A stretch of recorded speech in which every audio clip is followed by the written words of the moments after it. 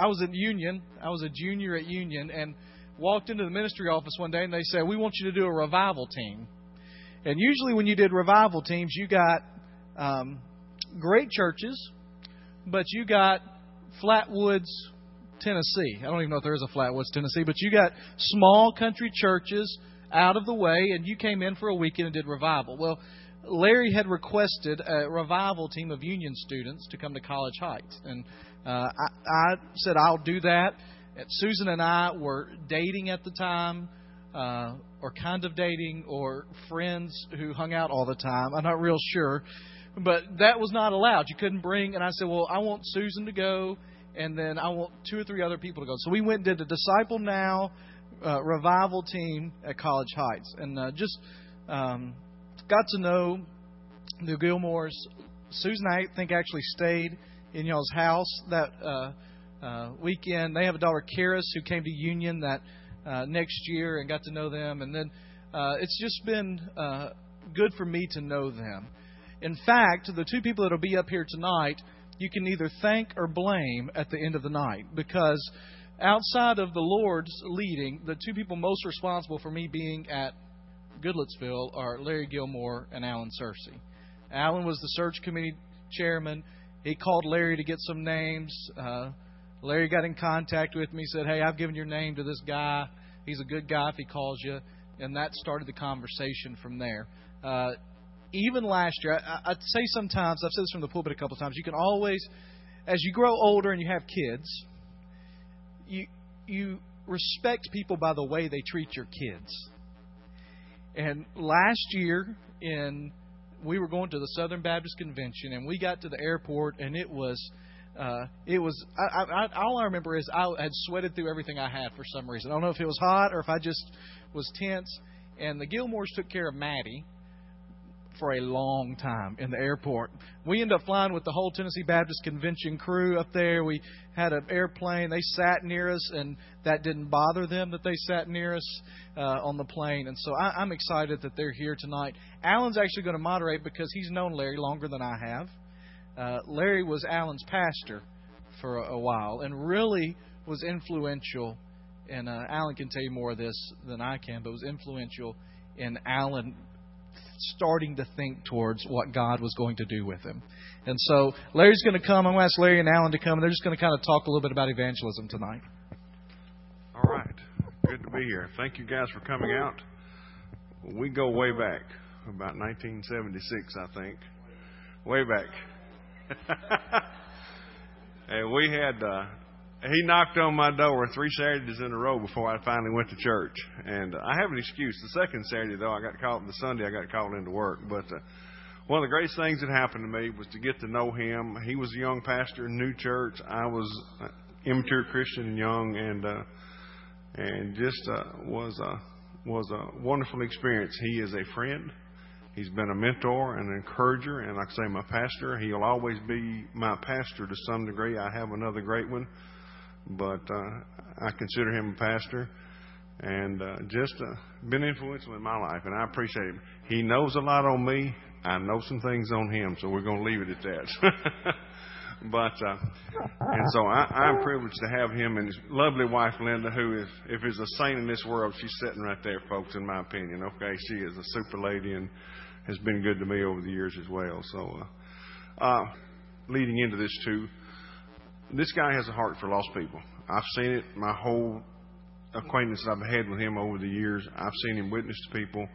So I know his heart. And so it excites me for him. He's not just someone in a position. He's someone that lives that and believes in it. And so it's why it's so encouraging to me for him to come and share with us. And 2 or 3 of the things we want to talk about tonight is just the challenges out there of trying to witness in today's society and trying to evangelize, and some effective ways we can do that. I know y'all go to Bonnaroo every year, some things like that, which sounds off the wall, but they've come up. He's made a difference in that department there to come up with some innovative ways to reach people, because it's not the same as it was 30 years ago sharing the gospel. The people are the same. They're still lost. They still need Jesus. But sometimes we have to approach it a little bit different. So you feel free to go where you want to, but we participate in GPS and talk about that a little more, and just what you see as challenges. Okay. Well, what do you want to go towards GPS first? Yeah, talk a little bit about that, because we were kind of in that on the end and was trying to. Okay. I think one of the exciting things here is it's been a long time since Tennessee Baptist and Southern Baptist have worked together in evangelism. Now, we talk about it, but in terms of actually grassroots churches coming together and saying this is a together thing, let's try to impact our communities, this is the best thing we've done that I can remember in my entire ministry of 45 years. And it started in Tennessee slowly. Really, it came about when Frank Page was president of the Southern Baptist Convention. And Frank is now the president of the executive committee and SBC. But Frank said to the North American Mission Board, we need some kind of a national evangelism initiative. Southern Baptists need to recognize we have a world out here that needs Jesus. North America does. And we have the message, Jesus Christ, and we need to be able to deliver that message and work together in a more intentional way. So out of that came the directors of evangelism from all the state conventions coming together, as well as the professors of evangelism from our Southern Baptist seminaries, and then the evangelism team of North American Mission Board. And out of that, we came into some work groups, began to pray together and brainstorm together and work together and say, what needs to happen for us to get out there and make an impact upon our world? I mean, how can we be more effective and fruitful? And so for markets, it came out, God's plan for sharing. What is His plan? And with a GPS, it's supposed to get you to where you want to go and help you to remember where you've been. And so out of that, a spiritual GPS, which talks about, first of all, we need to pray together. And secondly, we need to equip people to do evangelism. We need to sow the seed. And then fourthly, reap the harvest. And so that was kind of put in place. And many of the state conventions did this last year on the introduction of GPS, doing their across North America. And we had been scheduled to do across Tennessee in 2011, so we stayed with that. And it was kind of slow getting started, getting people on board, trying to get, you know how it is with volunteers. We're all volunteers. And how do you get volunteers on board? Very slowly, and it kind of grows. They have to catch the vision, the dream, and has to build. And the same way with the church, your staff may present a dream, a vision, and they dream those dreams, and people say, well, I don't know, and then someone says, hey, I think this may be where God wants us to go, and it just kind of slowly begins to build, and then others catch the vision. That's kind of the way it was in Tennessee. And so when we look at this, we realize that it's not something we're just passing down. It's something that a local church can have a vision for. And I guess the thing that we've seen out of the GPS across Tennessee, Alan, has been that churches who did their prayer walking and then their gospel distribution, people would come back and they've been saying over the last couple of weeks, wow, we're seeing our community like we've never seen our community. Yeah. One lady said, I was in the middle of prayer walking, and she said, God just spoke to my heart and said, why haven't you been doing this? And she said, I just had to confess my sin of apathy, and also just say, God, forgive me. This won't happen again. I'm going to be praying intentionally for my neighborhood and for the people around me and looking for ways to share the gospel with them. Yeah. And so that has been a growing thing. And I would say this year, as you were involved with that, from Memphis to Mountain City, we've had probably 40,000 people, approximately 40,000, maybe some more, maybe a few less, that have been involved in doing the prayer walking and gospel distribution.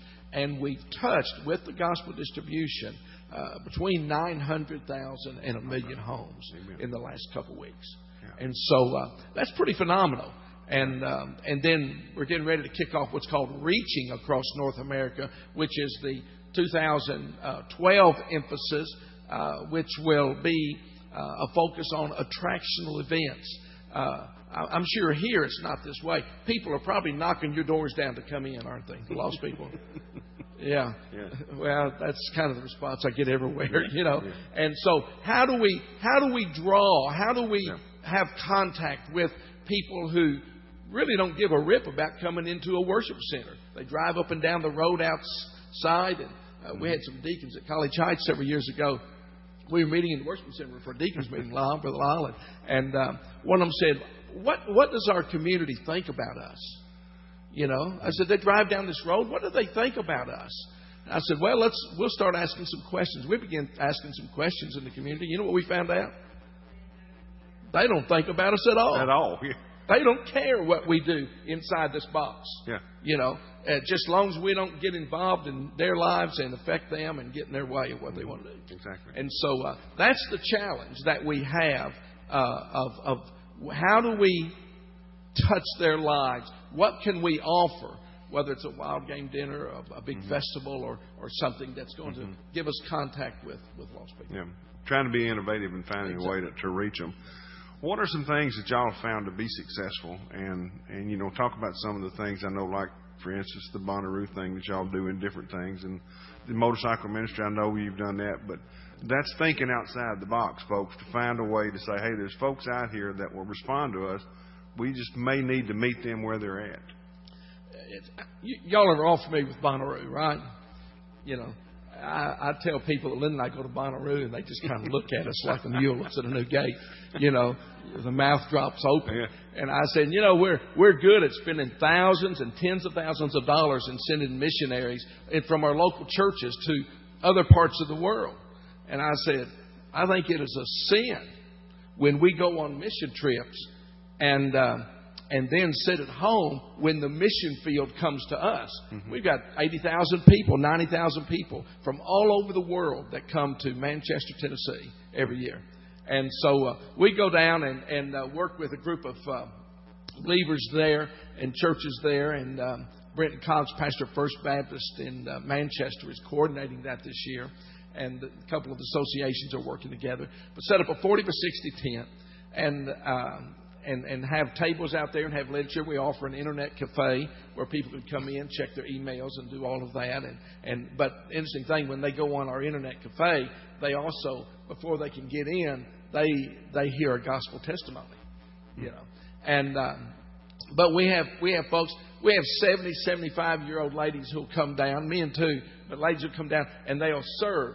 They'll serve coffee and tea, and we have oranges and apples and bananas. We don't compete with the vendors other than through just the fruit, the coffee, donuts, and all of that every day. So people come in, and out there in these little tents, when it gets 7 o'clock, you know, the sun begins beating down, their tents become saunas. So they get out and they come to this big tent where we have fans and all of that, and sit down. We just sit down and talk with them. I mean, they come in, they're dressed everywhere. You know, you just, hey, get over it, you know.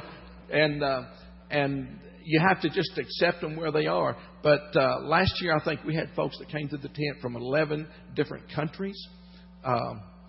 Probably close to, I think we ended up counting like 47 states where put the tablecloths out, plastic tablecloths, put markers and say, write on our tablecloths, you know, tell us where you're from, that type of thing. And they do that. So it's interesting just to sit down, and it's servant evangelism. You're there to listen. They call on us, you know, they get injured, they have a call, and their car is blocked in, they can't get out, they need to go to the airport, bus station, whatever. You know, just different needs. A lot of them run out of money. Some, believe it or not, come with no money. And some slip in, don't even buy the $250 ticket. They just slip under the fence and come in. And they don't. Some of them don't even have tents. And so we've had them come in, sleep under our tables. We've helped them till 3 and 4 in the morning look for their tent when they couldn't find it. And I'm talking about Georgia Tech professor. You know, I'm not talking about teenagers, you know. It's just a wild, wild place. But we sit there and interact. And for many times, it's not going to grow our churches here, but it's planting seeds. Amen. Where someplace, someone is going to water that, and God's going to give the increase. In fact, I received an email yesterday from a fellow named Barry Nathanson It's interesting. I met Barry 3 years ago. Barry's a Jew from New York who lives in Thailand in a 17,000 square foot teak house that he bought from a foreclosure, believe it or not, in Thailand. It was a drug lord. A lady drug lord lived there and got busted and lost the house, and he bought it. And so he lives over there 10 months out of the year and comes over here for 2 months and makes a living. And I said, Barry, what do you sell? He said, we sell pipes where people can smoke. And when I went down and saw all those glass pipes, he said, now, this is for just, tobacco, but I don't know all that they do with it. Yeah. I mean, he's making tens of thousands of dollars just in one event. Because it's wide open down there where they're buying them for smoke marijuana. Mm-hmm. And but I've been sharing Christ with him for 3 years and interacting. And he's called me from Thailand. He's called me from New York. He's called me from Coney Island. Mm-hmm. And he carries my card with him. And I've shared Christ and shared Christ and shared Christ. He was very close to becoming a Christian at one point in time and being confused. He saw this sign, billboard that said, interested in Christianity? Call me. And gave a number. And it happened to be a Jewish rabbi who was feeling that Christianity was the kind of culture that the Jew didn't need to get involved in. And so he was counteracting the witnessing of Christians. And Barry said, I got confused, and since then I've just been wandering. But I'm saying that's a seed that's planted. And if God brings the name of Barry to you, pray for Barry. Loving, gracious guy. Just needs to know Jesus. Yeah. And he knows that if he gets saved, he knows the Lord's going to take away his business from him. So that's a pretty significant decision, not just spiritually, but economically and everything. Exactly. But that's what Bonnaroo is all about. It's planting seeds. And but while we do that with this crowd, the mission field that comes to Bonnaroo, oh, by the way, the devil pays for them to get here. Mm-hmm. We don't have to pay for them to get here. The mission field comes to us. But think about it. The mission field around us, how do we approach them? You plant seeds. You plant seeds. Yeah. And you find in that setting, you think people wouldn't be responsive, but they actually are. And we'll talk with you if we meet them on a level that respects them for who they are, I think. The way we approach that there is really the way you approach anyone. We start there with just saying, hey, we're glad you guys are here. Who'd you come to hear? What band? And they'll name this band. I say, oh, really? I say, what's their message? I don't have a clue who these bands are, most of them, And so I say, what's their message? Do they have any particular message that they're trying to get out? And some of them know, some of them don't. But, and I say, what's your philosophy of life? I mean, you hit upon spiritual things initially. They're not going to, a lot of them aren't going to listen and be involved. But I say, what's your philosophy of life? Why are you here? What do you want to learn? Or what do you want to gain from this? What's life all about to you? You just start there and listen. And some of them you have an avenue to be able to go on, and basically I usually come back with them like this on something. I say, if you're really looking for purpose in life, and a lot of these folks are, they're wondering what life's all about. If you're really looking for purpose, there's one event in history that you have to seriously consider. What's that? It's the resurrection of Jesus Christ. Did it happen or did it not? I don't ever think about it. I said, if you're really serious about looking for a purpose in life and investigating all the possibilities, you have to consider that, because here's the thing. If Jesus Christ, I said, have you ever met anyone who rose from the dead? Well, no, I said, then if someone rose from the dead, isn't there a good possibility they might be God? Okay? I said, well, if Jesus rose from the dead after being dead for 3 days, I suspect he's God. Now, if he didn't, then you can just pitch it and forget about it and say, go on your way. This is just some kind of religious craze, But I said, you can't just say, I don't believe that, and not seriously investigate it and look at what others have said and those who believe and those who've said, He's changed my life. I believe this, that He died for me, rose again from the grave, and He's changed my life.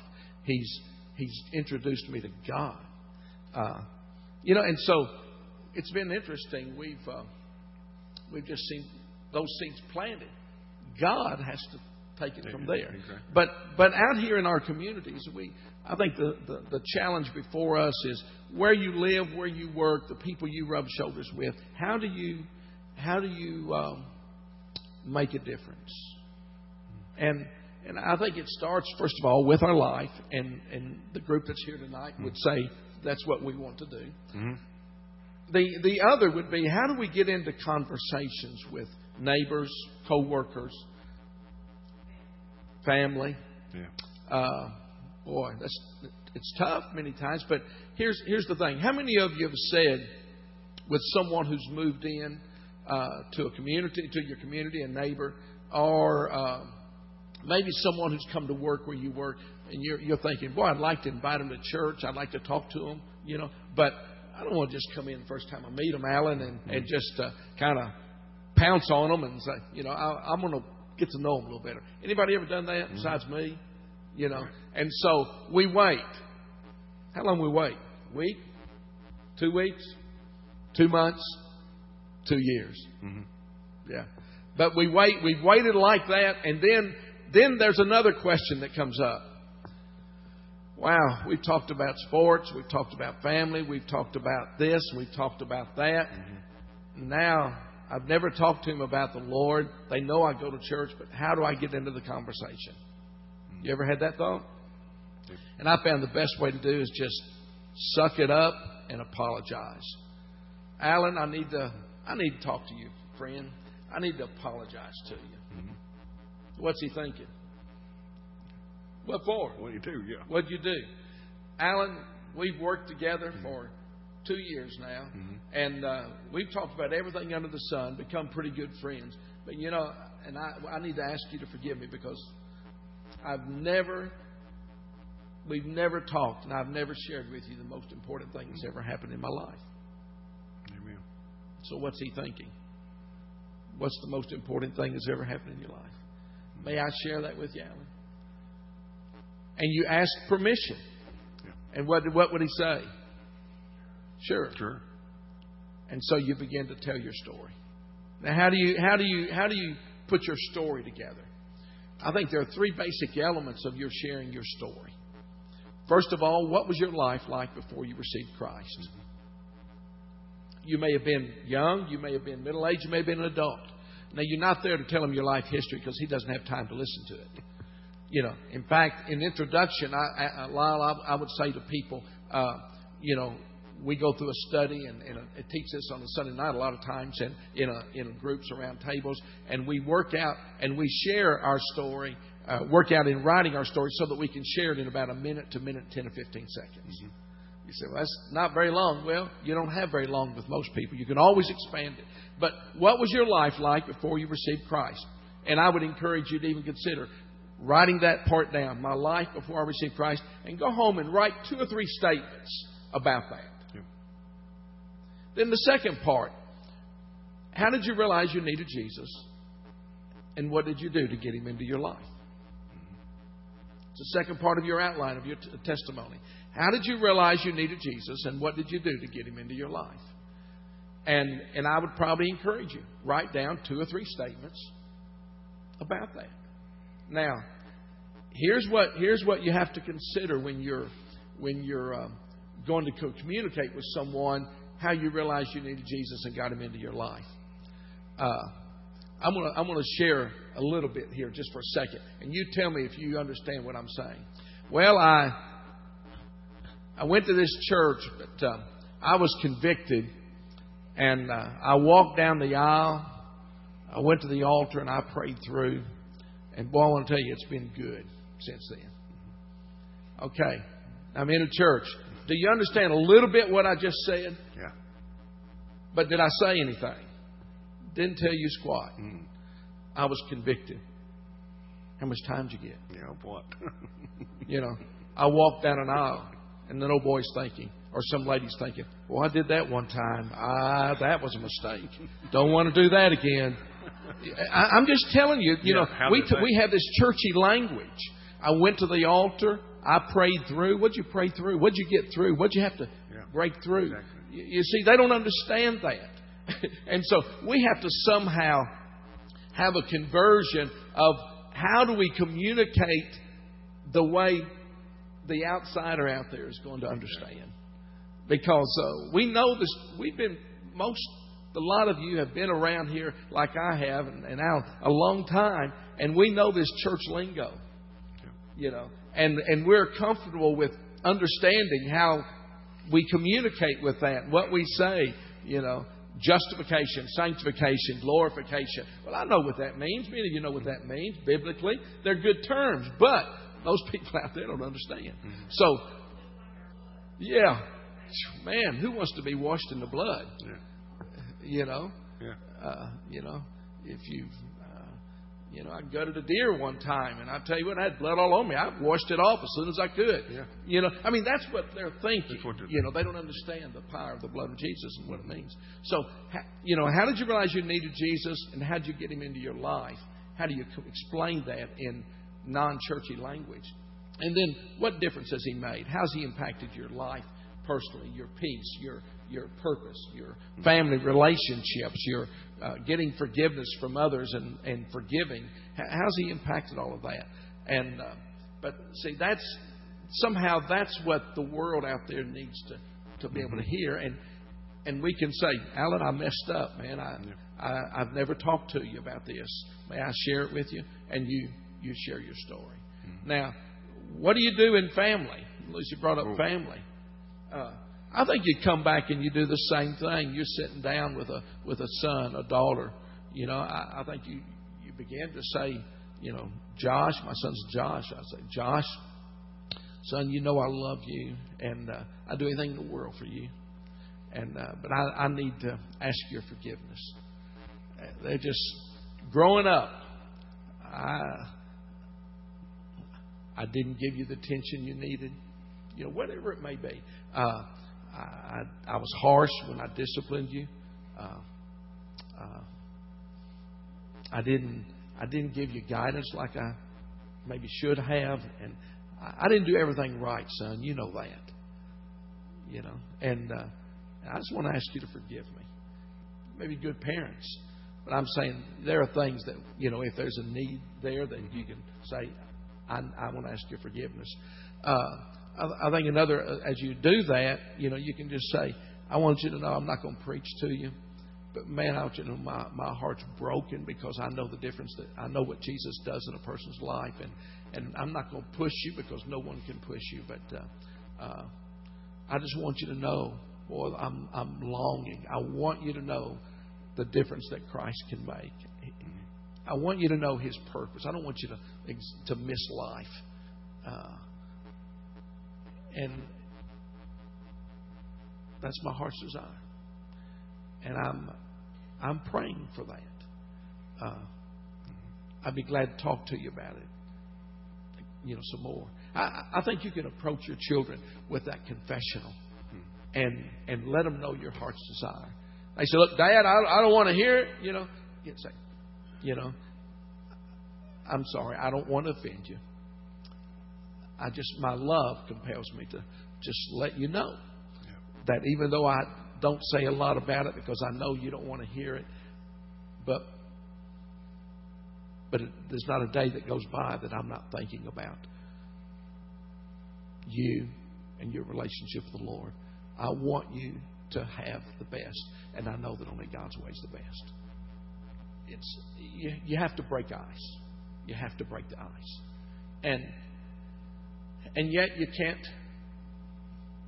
If they get mad and Dad, all you do is preach. Do that. Let me say, my son and daughter and their families are all living for Jesus. I'm thankful for that. Amen. We're blessed, and I'm grateful. But our children could have gone another direction. I mean, they have the choice.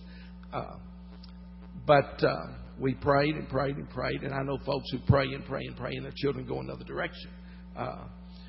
But so they come back at you kind of hard. Say, Dad, all you do is preach. Say, sorry, son, don't mean to offend you.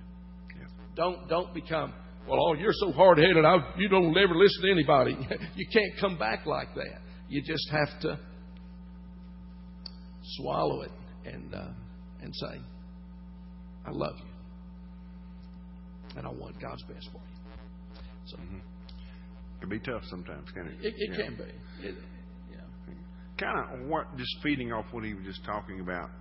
Any questions from you guys right now, kind of on where he is with that particular type thing, or ways he can help? Because I've seen this guy sharing a lot of different settings, and he knows how to do it, and knows how to do it without turning people off.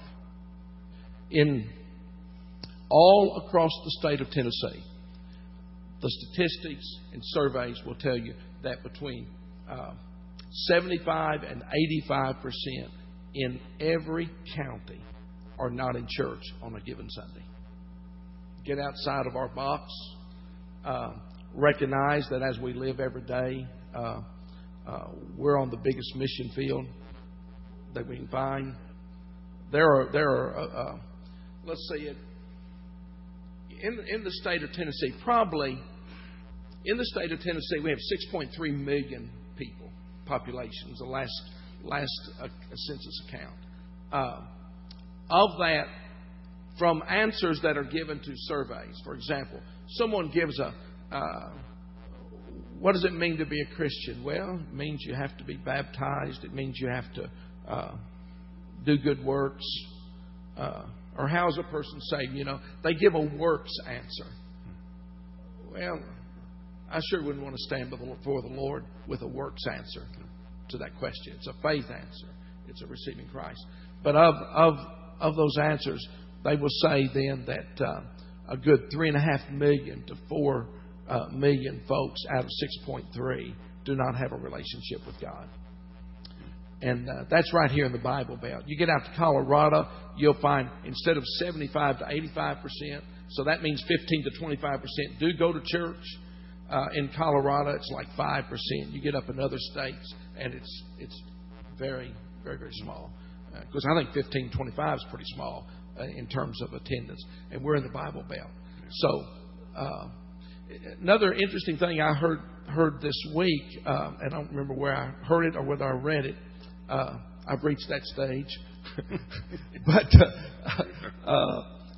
and I don't even recall the figure now. But the word was, there is a great interest in Jesus today. There's a surging interest in Jesus, but not in the church. And while some of us might have a hard time with that and say, well, if they're interested in Jesus, they ought to be interested in church. But what they've seen us. Yeah. It's kind of like Gandhi. I'd become a Christian, but I met some. Yeah. It's Ed Stetzer, who's done a lot of research with Tom Rayner from Lifeway. And Ed's on staff at Lifeway as a researcher. Ed's the one who started the church ministry. Tom Rayner from Lifeway's son, I believe is it Jeff? Jess Rayner is the I think maybe the executive pastor. And a couple other guys have gone together. They're targeting that group that wouldn't be caught dead in their own coffin inside of a church house, And they're also targeting those that have been hurt and offended in churches, kind of turned off. I don't think they will compromise the gospel. I'm confident they won't. And don't. But they're trying to give a new twist that to at least attract some of those folks that are not going to come to First Baptist Hendersonville, where we're members, or College Heights, where I was pastor for many years, or First Baptist Goodlettsville. People who won't come here and come to our churches. But they might go to a movie theater, because they go to the movies all the time. And they'll hear the gospel. And it's just a different twist, but yet, and churches are doing it all across America. house church movement. Even a lot of churches in traditional churches would come back and try to have a movement of small groups outside the building. Is to connect with some of those folks. And I think one of the things you said there is something that we need to learn, and that is we need to learn to be good listeners. We need to ask the questions, and of course that's one of the key things in family or other relationships. Well, inviting someone to church is not the gospel. A lot of people say, "But I'm a good person." They take pride in being a good person, and at some point, if we're going to share Christ with someone, at some point we have to get into. You have to share Him, and you have to share what happened in His life, the death, burial, His resurrection. And I think while I've made some statements, this is what I would try to do, or try to do this, try to do that, but all in the process, whether it's a co-worker, whether it's a family, whether it's a neighbor, you do have to ask those questions, and I do. I'm not the pro. I don't have all the answers, and I don't want to come across to you that way because you know better. But I don't want to come across to that person I'm speaking with that I have all the answers in life. I was, in my testimony, I would share.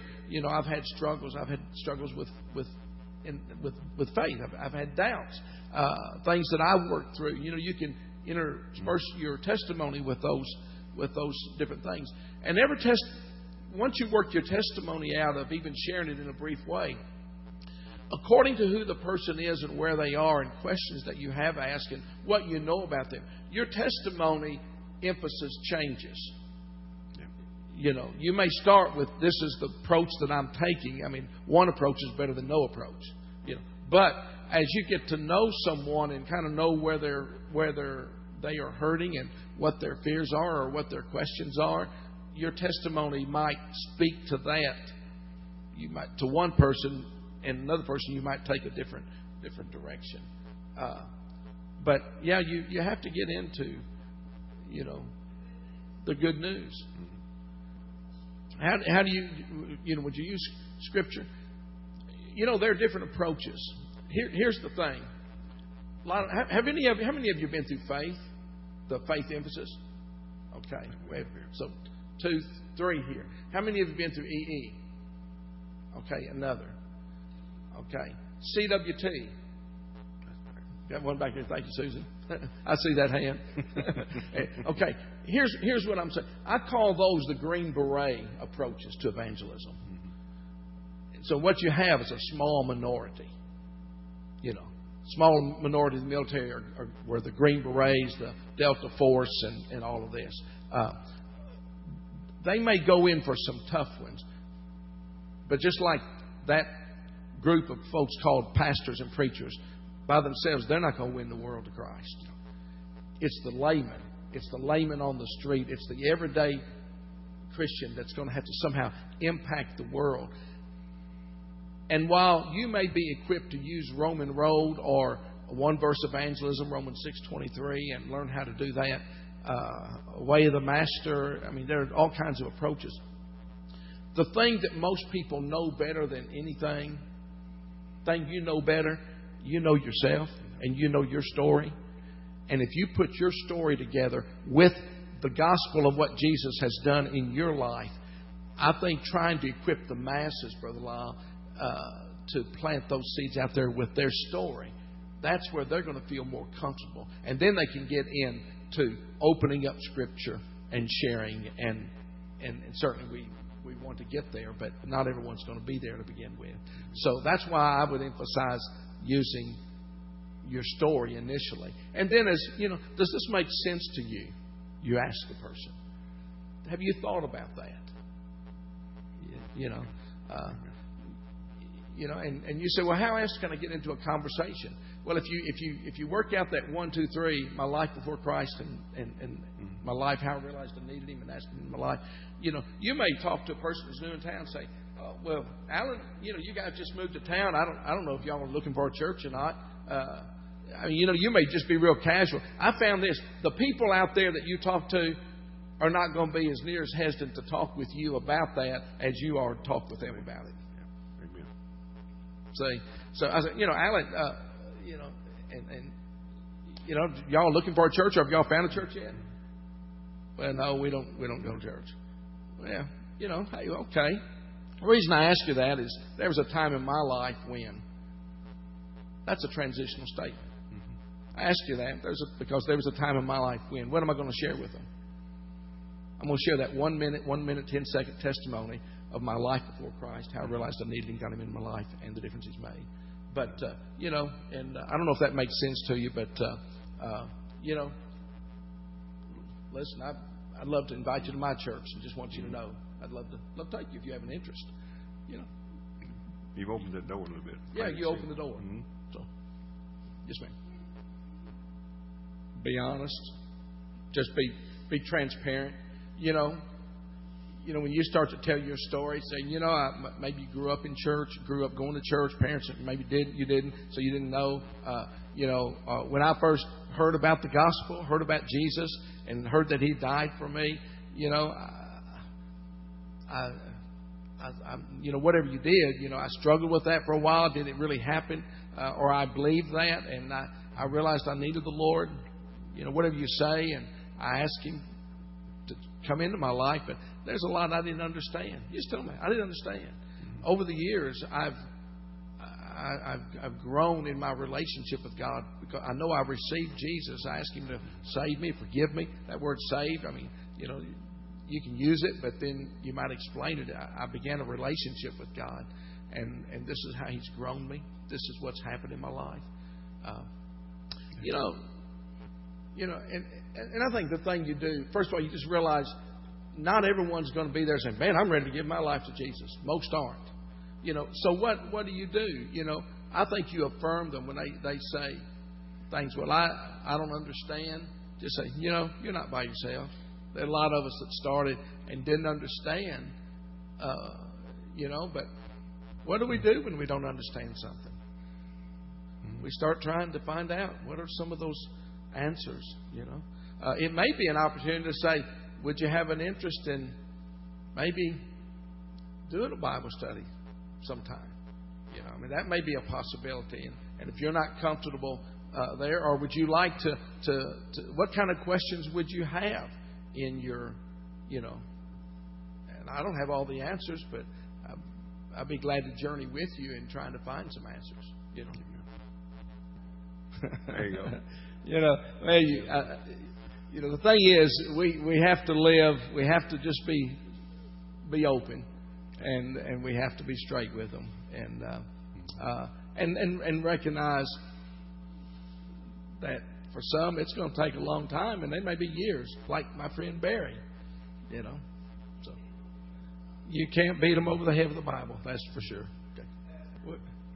We had one of our church planting resource people was talking with a pastor out here in a rural area, and he said to Fred, to Wayne, he said, I'm going to take our church contemporary. We're moving to be a contemporary church.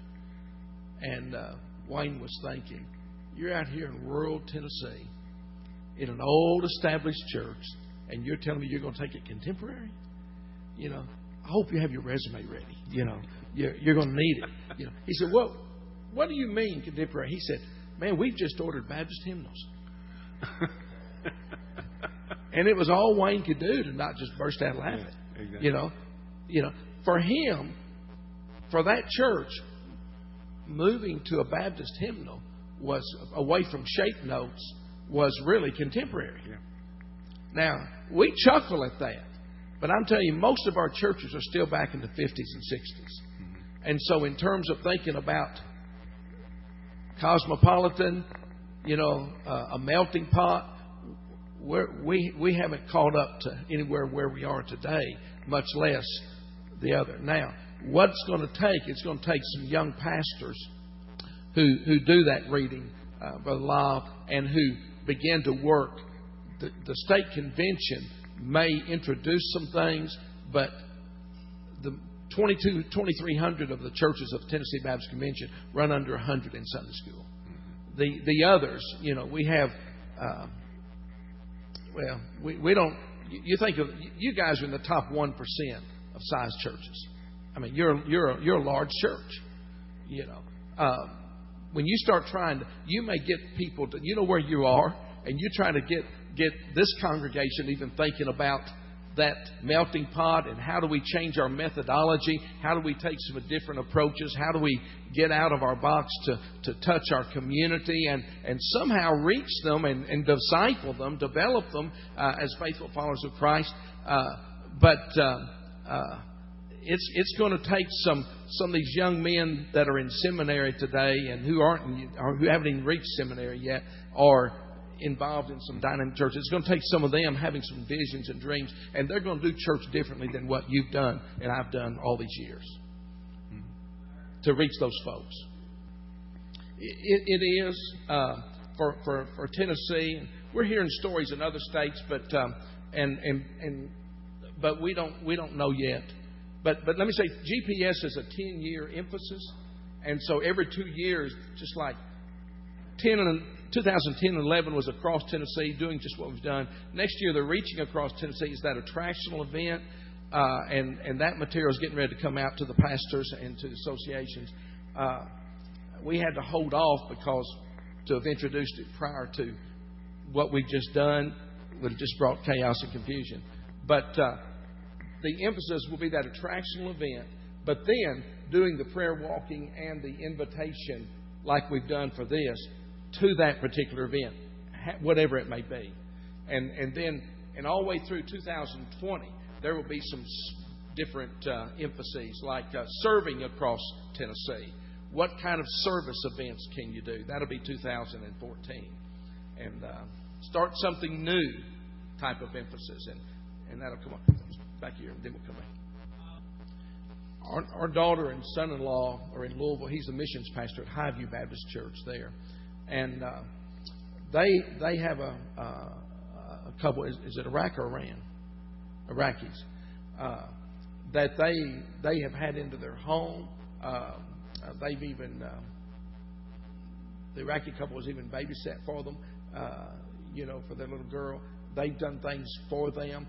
They're in a continuing relationship, and it's not always convenient, but they're intentionally developing relationship.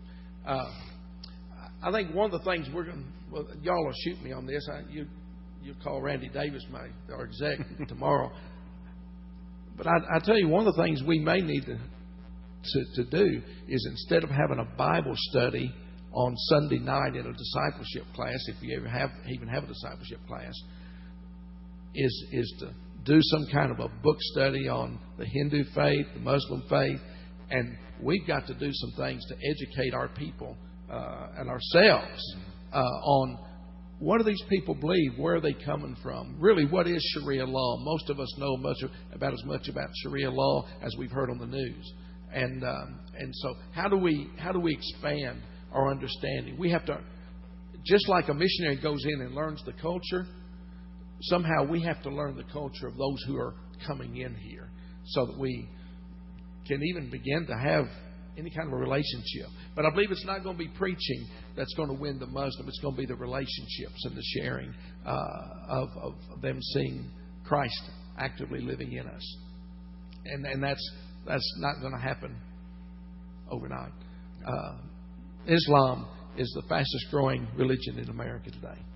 And the world that we've grown up in, our grandchildren won't know anything about it. So, well, Alan. Okay, I'm holding y'all over, but I'm not trying to rush you. If you want something, but Larry might not want to stay any longer either. So no, I know you are. I'm just messing with him. But I appreciate you being here. I knew he would be encouraging to us. I know how he lives. I know he cares about what he does, and we have a challenge. I mean, we've just finished a study. We talked this morning about our mission and our testimony, and trying to work that out. But we're just the local church has not been successful at doing that, and Christians are not. And part of it is our fault. Part of it is the world has pushed us away. But as far as I can tell from Scripture, that command hadn't changed. He said, "Take the gospel to the world." So, and if God is that, if Jesus says all power has been given to me, and I send you, there's nothing out there that can stop us from doing that except ourselves. We may have to rethink it. We may have to go at it in a different direction and do some things. And it's a challenge for all of us. And I shared with my class this morning, when I went through the evangelism class in the master's program I was in, we had to go out and write up 2 witnessing events every week. And, you know, it's kind of funny. You think, okay, I've got to get 2 of these in, which shouldn't be the attitude. But the thing about it was when you went out every day and realized that you needed to witness to at least 2, they were always there. You never had to look for them.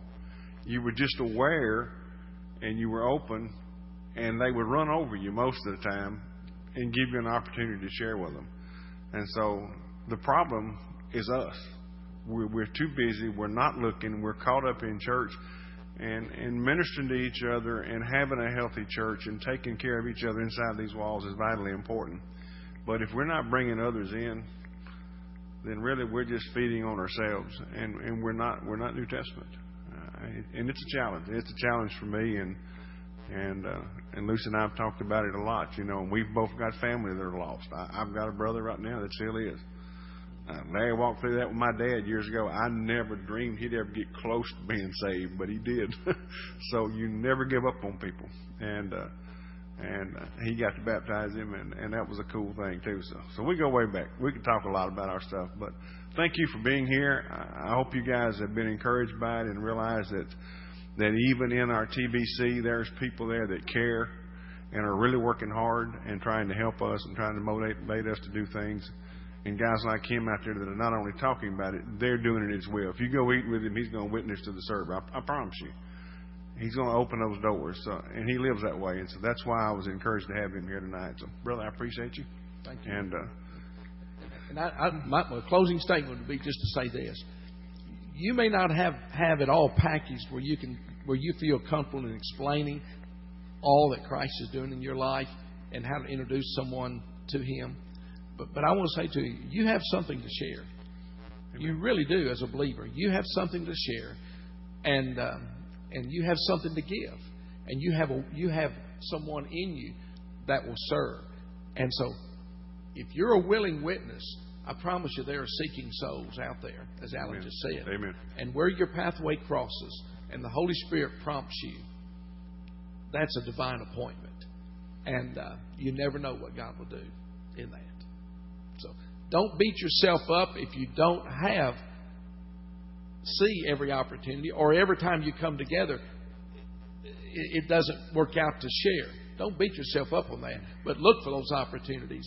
And you'll, when God makes that, you see it, that is a divine appointment, which will be exciting. So, God bless.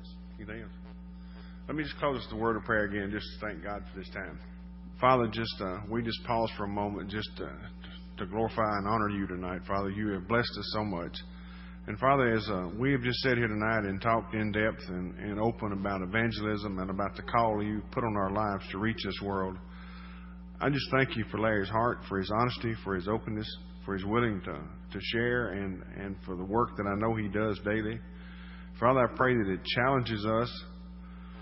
And through this study that we've been through the last few weeks, and through this focus of GPS and all the other things that's going on, Father, just to give us the courage and to help us to see that the burden's not on us. We're not accountable for the results. We're just accountable for being there and sharing your love with people. And Lord, just to help us to do that. I thank you for this church, for each one here tonight, for their hearts, and God, just may we be a light in this community to reach lost people for Jesus, and not just be a church up here that we ask people to come and see what we're doing. Thank you for this day, for the blessings of life. And Father, again, I just thank you for my friend Larry and all he's meant to me. And we pray these things in Jesus' name. Amen.